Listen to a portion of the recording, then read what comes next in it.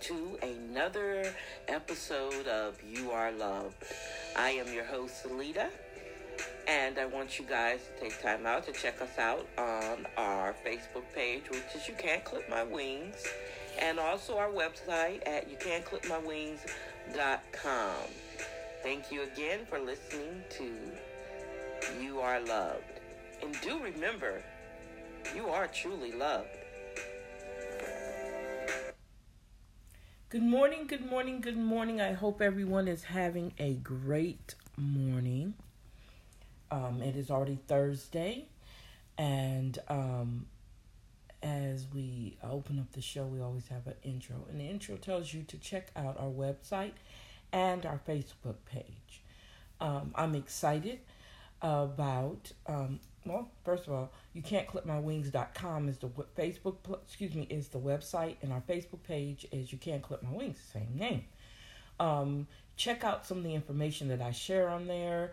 Matter of fact, I just put up a post talking about the fixed and growth mindset. So we're going to continue with that today. But I also want you guys to look forward to us doing a launch party for the magazine. Now, I'm still gathering things. The magazine really is complete, okay? First and foremost, the magazine is complete. What I'm doing is I'm going back and adding, because I know me, I'm looking for this perfection, which we talk about on here. I'm looking for it to be perfected, if you want to say it like that. But I'm looking for more content. And I'm excited because I know the content is coming, without a doubt. I'm excited because I'm able to make sure that we're going to have a good magazine, and probably it's not really a problem, or the big thing is getting it issued, getting it out there, letting everybody see it. That's the thing. I'm excited about that too. Finding the avenues and the channels to get it out there. So what I want to do is we're going to go ahead and continue talking about the fixed and growth mindset. Tomorrow is our very last day of us doing that, because we want to move forward. We want to move forward and I was explaining last night on my other show where I know people had to do some transitioning over from owning your business into going back to a regular job. So we want to talk about that transition. We want to talk about career changes. So I want to definitely concentrate on that next week. Hopefully I'll be able to do it. My scheduling is going to be a little off, I think. So I'm going to do the best I can to make sure I can get this show in on time to you guys. So let's go ahead and get started. I found these articles at startupmgzn.com. I guess it's the short for magazine. So it's startupmgzn.com. And this article says fixed mindset versus growth mindset. Which one should you have? So it's giving you a choice on which one you should have. So let's go ahead and get started on that.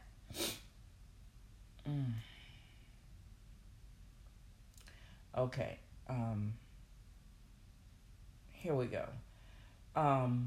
It's not that I'm so smart. It's just that I stay with problems longer. That's what Albert Einstein made that comment. It says the great Albert Einstein demonstrated. Wow. The growth mindset long before Carol Dweck, a Stanford University professor, coined the term. For any kind of growth to take place, it takes conditioning or presetting. If there's any part of us that we need fine-tuned to possibilities and poised for opportunities, it is our mind. Exploring the great value of mind setting is particularly relevant in today's fast-paced, highly demanding world. With all the talk of innovation, The word disruption is gaining familiarity. Back in the day, to disrupt means to disturb or cause delay. As children, we may have thought disturbance as an unwelcome break from the normal flow of things. This time around, the word has taken on a powerful connotation, a very much welcome, even necessary scenario. The technological battlefield cries out for reinventing the status quo, to shift to previously unfounded, quality unseen possibility, and a dramatic change in ways of doing things. To disrupt is to inject game changing growth. This begs question: how do we go about it? Fixed mindset versus growth mindset. Now, experts tell us that two mental settings possible in every person. There's two mental settings in every person. One is a fixed mindset and the other growth mindset. Consider the following questions. Are you open to learning new things? Do you take criticism constructively? How do you react to another person doing better than yourself at your area of competence? Do you take responsibility for your failure? Are you curious to study your mistakes? Are you willing to share credit for yourself?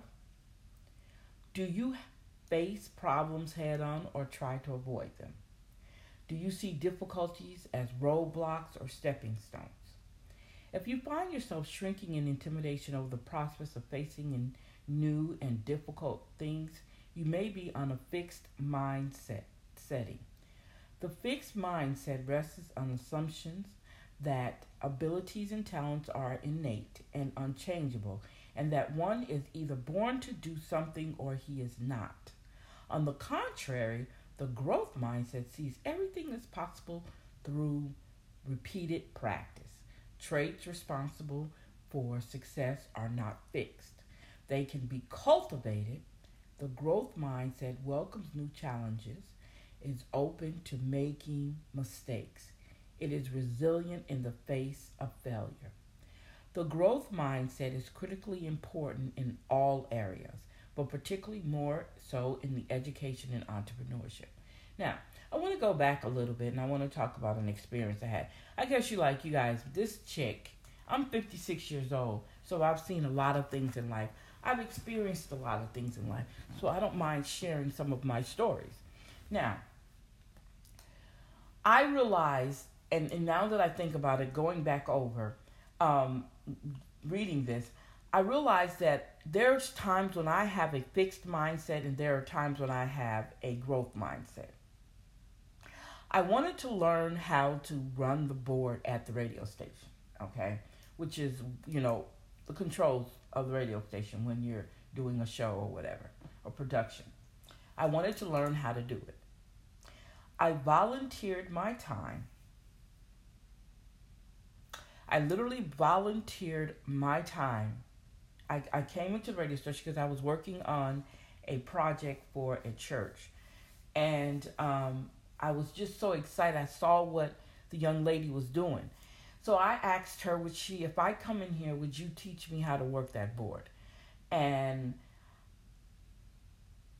she actually taught me how to work that board. She was one of the most patientest persons with me because I was lost, okay? Really lost. I noticed how she was moving the little sliders up and down, but I had no idea what they were for. So I finally learned how to do the board where I was at the point where I would do some weekend productions for some of our pastors, our local and our surrounding area pastors. So they usually come in on Saturdays or Sundays. Most of the time I would only do a Saturday. But it was so exciting to be in that atmosphere. But what I'm trying to tell you is, at that time I had a growth mindset to learn how to do something. I volunteered my time to learn how to do something. I volunteered my time to be trained as a court-appointed special advocate, which is CASA, volunteer. I volunteered to work with the Turning Point Shelter, Women's Shelter, by going through the domestic violence training. when you volunteer your time, there's benefits in volunteering your time. And that's what I did. I volunteered my time. Because guess what I wanted? I wanted something out of that. I wanted the satisfaction of me helping other people. And so because of that, the end result is there's a lot of things that I do know because I volunteered my time to put myself in it. And to me, that's truly important. Okay. A child with a growth mindset will persist in solving a math problem until she figures it out. She will happily practice playing the piano, and even when those are around her, seeing slow progress tells her to give up. To illustrate the difference in practical study life, two students might get the same failing grade in math and look at it in a different way. Okay. A fixed mindset learner would go, I'm not good in math. A growth mindset learner would go, I'm not good in math yet. Now, I think I told you guys that math is one of my worst. Not the basic math, but when you talk in trigonometry and all those different geometry, that's when I have issues. Mostly anything else, I've gotten it. But it was very much so a struggle for me in math. I could not comprehend numbers for some reason. And that's for a long time. Even as an adult, I had issues. Even when I was going through college, I had issues. But I was able to get through it. And I think that was amazing that I was able to do that. So, the growth mindset leaves ample space for possibility and encourages persisting on learning. It is friendly to afford effort and honors the process of getting to a goal. It is crucial to foster such mindset beginning in early childhood, the period where mental behavior habits as well as learning habits are progressively taking shape. An adult with a growth mindset is fueled by need and inspired by lack. They see us as Silicon Valley entrepreneur and venture capitalist Vinod Khosla does. Every big problem is a big opportunity. Entrepreneurship is another ground that could very well thrive on a growth mindset. A fixed mindset is adverse to risk. However, the full entrepreneur capacity cannot be realized unless pushed over the edge. Turn over and poke in all directions. This in the action of a growth mindset. It fuels business development and scales service excellence. Proponents of this innovative mindset encourage educators, entrepreneurs, leaders, and parents to value and support effort making and to encourage each person to explore, expand, and develop. They spread the belief that we are born with potential, not necessarily inborn talent. Okay? Schools must become growth mindset environments to become a real training ground for life. Every field of venture must nurture a collaborative environment as a dynamic and flexible way of engaging with the world. Let us focus the mind to break through barriers, cross boundaries, and create breakthroughs for one and all. So this was a very good article. And I think I like these questions. Are you open to new things? I can say yes. Do you take criticism constructively? Yes and no. How do you react to another person doing better than yourself at your area of competence? Do you feel some kind of way? Sometimes I do. So these are the parts of me I know that are fixed. Do you take responsibility for your failure? Yes, I try to at all times. Are you curious to study your mistakes? Yes, I can do that. Are you curious? Are you willing to share credit for your success? Sometimes, depending on what the success is. And I'll be honest with you. I'm honest. Are you? It says, do you face problems head on or try to avoid them? Sometimes I do head on. Sometimes I avoid them to a better time. Can I say that? Okay, that's what I'm saying on that one. Do you see difficulties in roadblocks or stepping stones? Do you see difficulties as roadblocks or stepping stones? Sometimes I do, and sometimes I don't. So as you can see, I am a confused, fixed, and growth mindset person. Oh, because I answer these questions. These are some great questions that I'm definitely going to ask them on the page today. So, on the post today, I'm definitely going to post those questions. Now, so there's another thing I want to definitely get into that caught my eye, and it was definitely talking about attention. And I told you guys we were going to talk about that since we got some time. I don't know if here it goes. We're going to talk a little bit about that, and we're going to probably bring some of that back next week. Again, this is an article by Fast Company. They usually have some pretty good articles, and it's fastcompany.com. And it says, forget time management. Master this to meet all your productivity needs. Okay. There's no honor in being busy if all you ever do is busy work. So you don't want to be being busy just to be busy.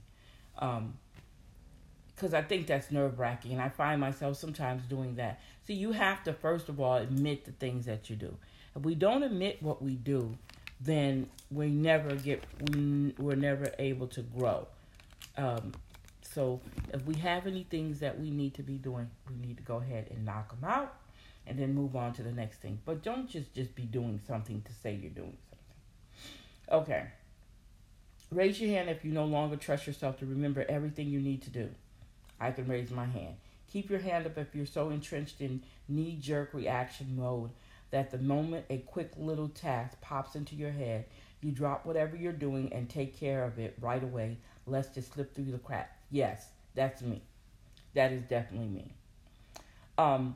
For the record, my own hand is very much raised. See?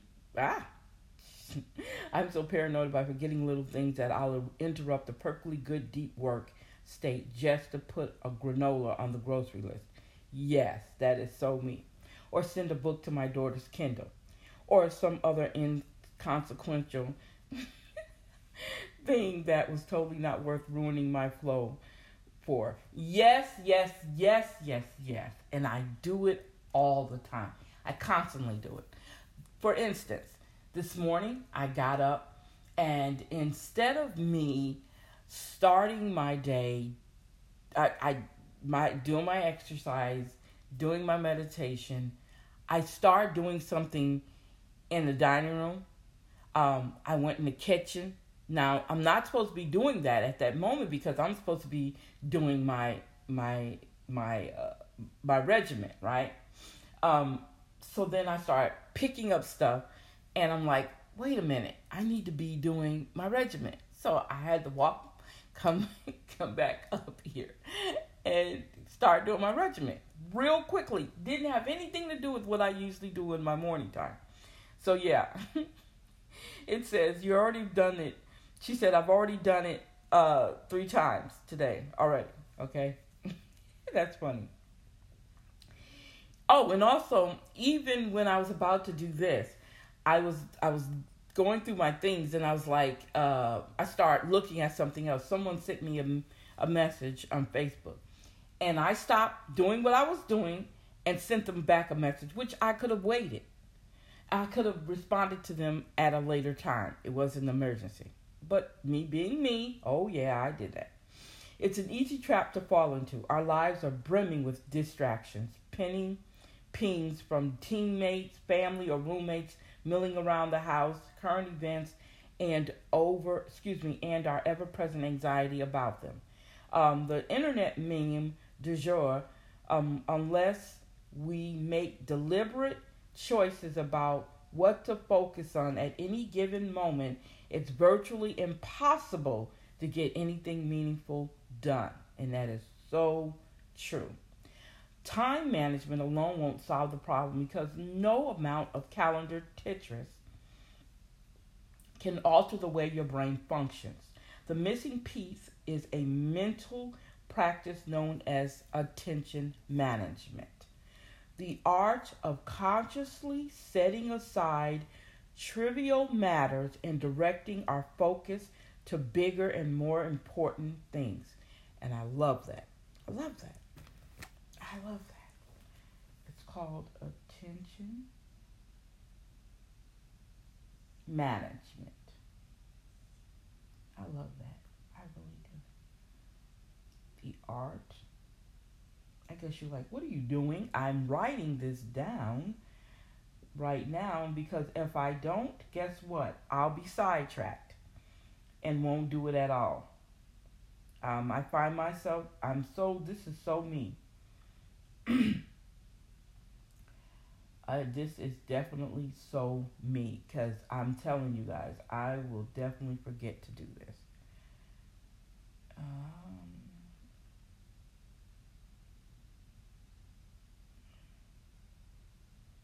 Let's see.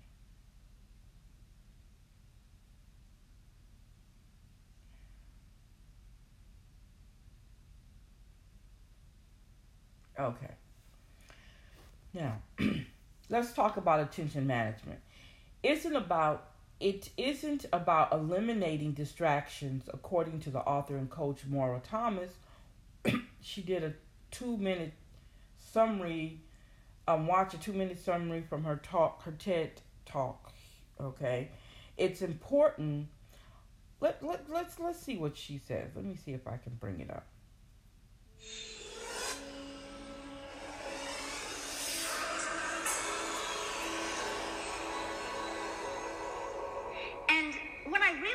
Is that no amount of time management was ever going to change the number of demands on my attention.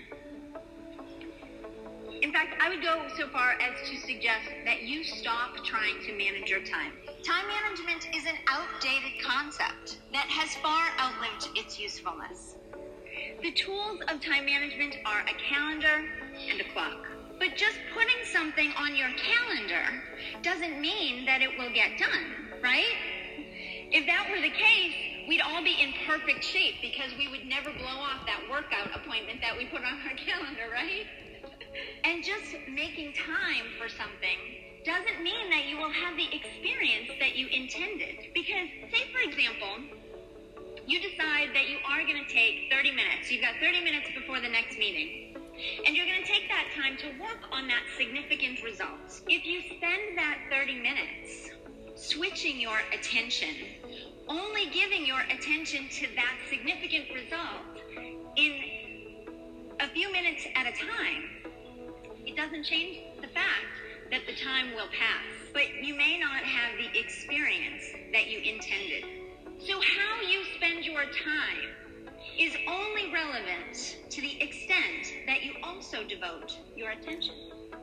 Attention management is much more important today than time management. Wow. So we know now how important attention management is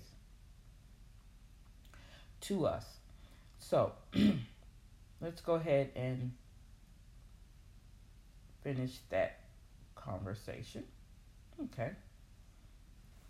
Now, it says it's a matter of being intentional about how you respond to things, specifically giving the most attention to the most meaningful, high-impact tasks.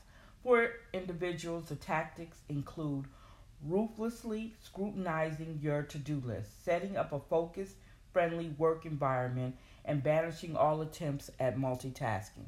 Because you know what we've learned?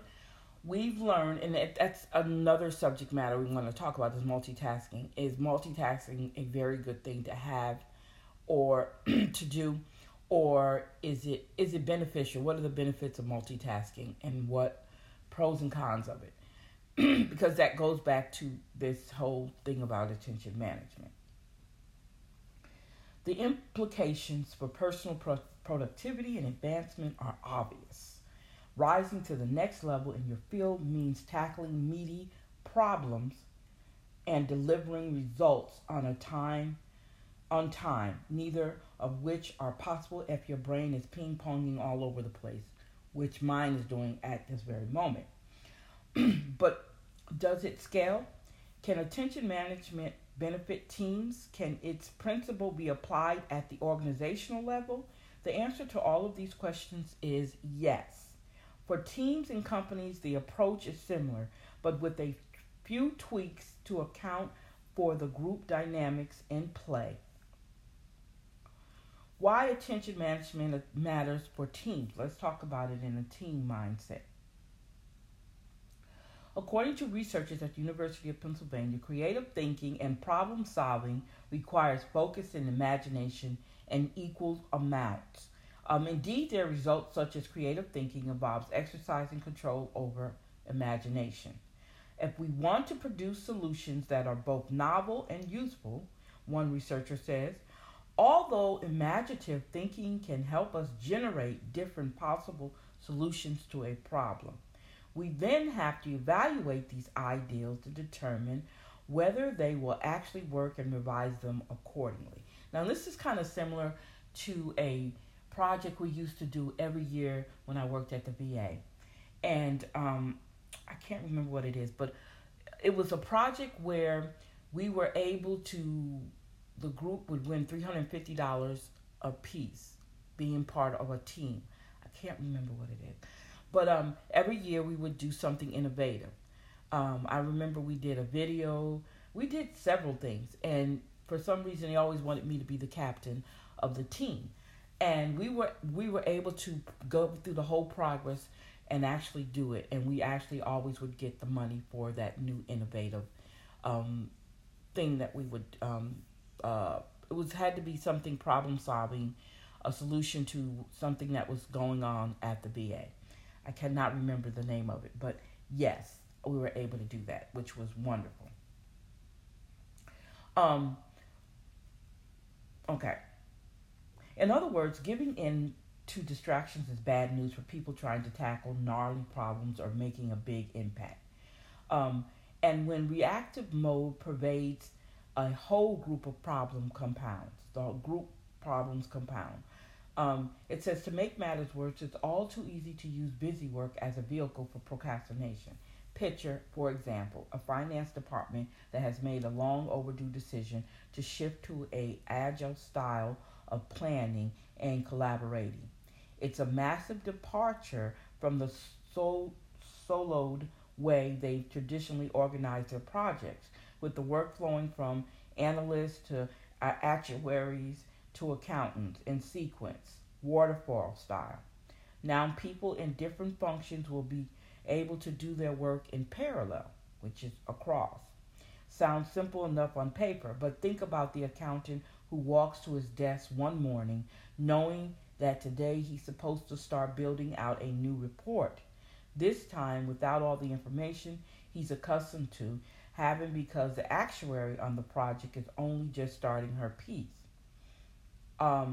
This is going to be really different, and the difference feels hard, and humans by nature tend to avoid hard things. So imagine our accountant's relief when a colleague asks for help revising a report from 2 years ago. Oh, blessed familiarity. He can put off his hard but high impact work without feeling guilty about it. Now, imagine that scenario played on a repeat across the entire department for weeks on end. Instead of pursuing a strategy, they're just thrashing about. They've become a drag on the company's broader agile transformation, which is desperately needs to get right in order to get pace with competitors.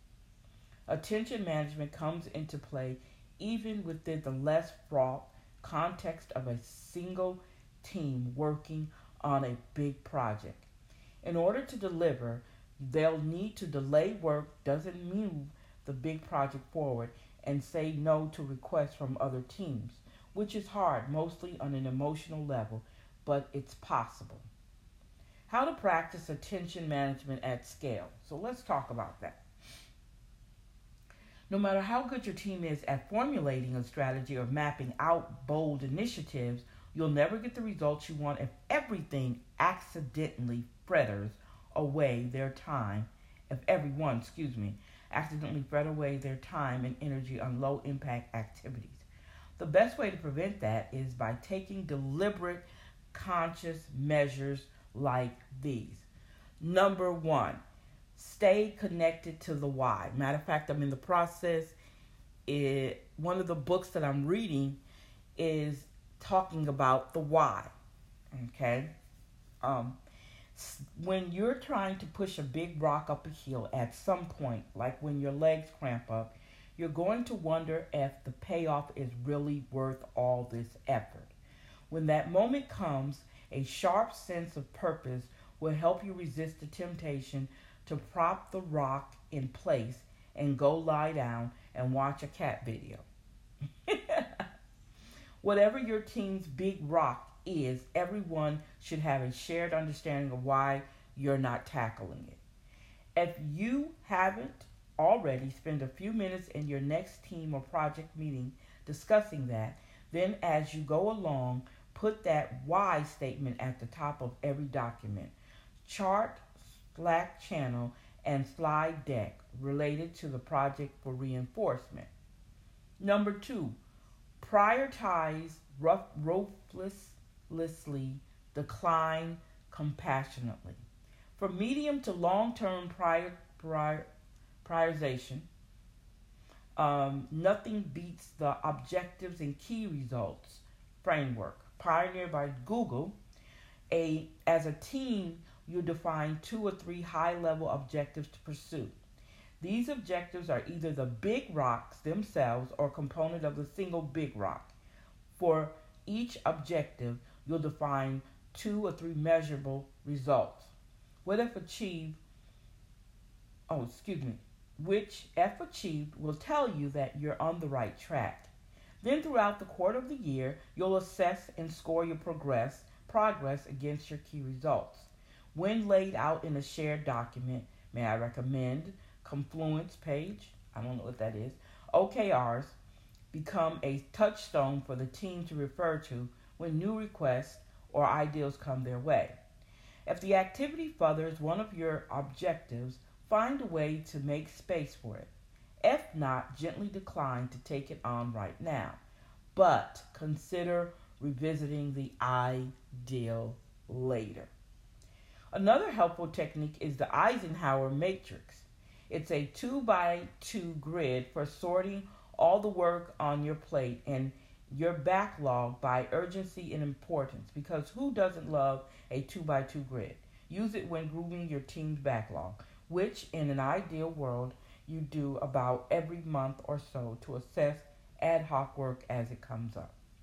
These 2 frameworks are great for prioritizing the work that comes from within your team or department. What about the other teams that need contributions from you in order to achieve their goals? You need an advanced level technique design to let you walk the line between being a team player and a martyr.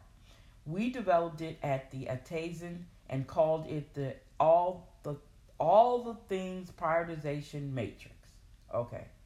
You'll start with a empty field X and Y, and we'll talk more about that later. Just get the gist of that. Okay, number 3 is foster a focus-friendly team culture. Meetings, chat, and emails are essential elements of collaboration. For most knowledge workers' team, they're also concentration killers.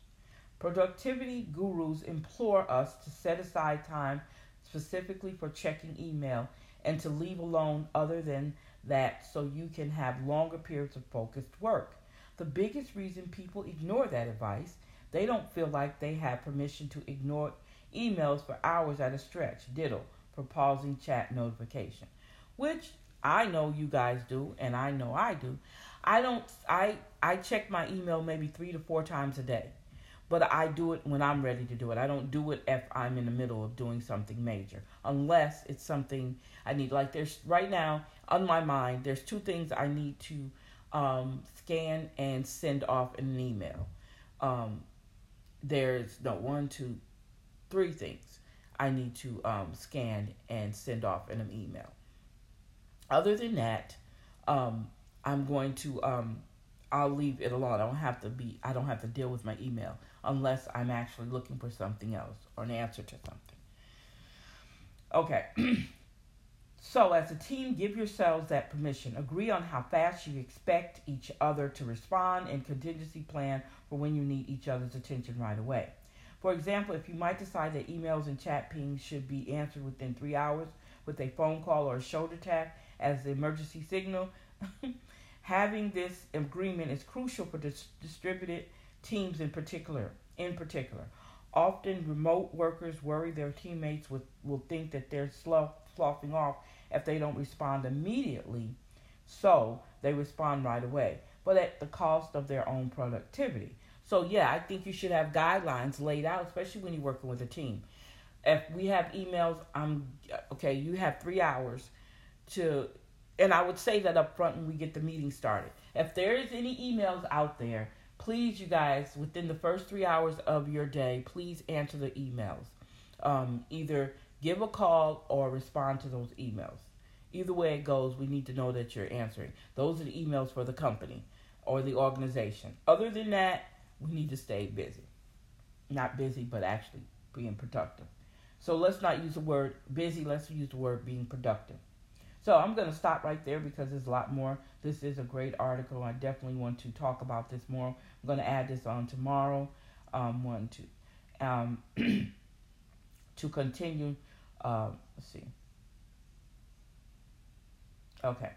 We're going to continue talking about this. I think it's some great information, and it's mastering attention management. Forget time management, master to meet all your productivity goals. And this is by fastcompany.com. So, I need to make sure add that in there. Okay. So, we're going to continue this tomorrow. Tomorrow is the last day we're going to be talking about growth and mindset. Not to say that we're not going to discuss it, but tomorrow on Monday we want to move forward on another thing. Because you got to remember, November 1st is Sunday. So Monday we'll be talking about something else. Okay? So, you guys, I want you guys to have a great day. Don't forget, we got some great things coming ahead. I want to continue doing this. We're going to play next week by ear. I'm going to let you guys know that now. The first week of November, we're going to play it by ear because I have a family situation going on, and I don't want to not neglect you guys taking care of my family situation. So I'll probably schedule some things a little bit different. Hopefully everything works out, and I'm able to do this in the morning and get it out to you guys as soon as I can. Because I love doing this, you guys. I love giving you guys this great information. So let's go ahead. And I'm going to let you guys go. We did good today. And I hope you guys are using this information. I like to share it. As a matter of fact, I'm going to share this today when I get a chance to sit down and relax. I need to go ahead and when I get some calm down time, I can do that. So, again, you guys, check out our website. Look forward to the magazine. I haven't let you guys down yet. When I say I'm going to do something, I want to do something. Now, I want to also, and I know I haven't been mentioning my book, In Search of You with the workbook. I definitely want anybody who wants to use the book for a personal development class, let me know. Or maybe I might need to create my own personal development. Look, make your own atmosphere, personal develop class, and do the training myself. Wouldn't that be awesome? Put together a curriculum, the whole 9 yards. That would be awesome, huh? Because it's got a workbook, so it can definitely put together a curriculum for it, which might be a great idea. Hey, beginning of something great. All right. So, you guys, thank you for hanging out with us today on You Are Loved. And just remember, you are loved. So, let's go ahead and get that done. Have a good day, you guys, Happy Thursday. Of You Are Loved. Don't forget to join us on our Facebook page at You Can't Clip My Wings. And also check out our website at youcan'tclipmywings.com. Thank you again for listening in. And always remember, you are loved.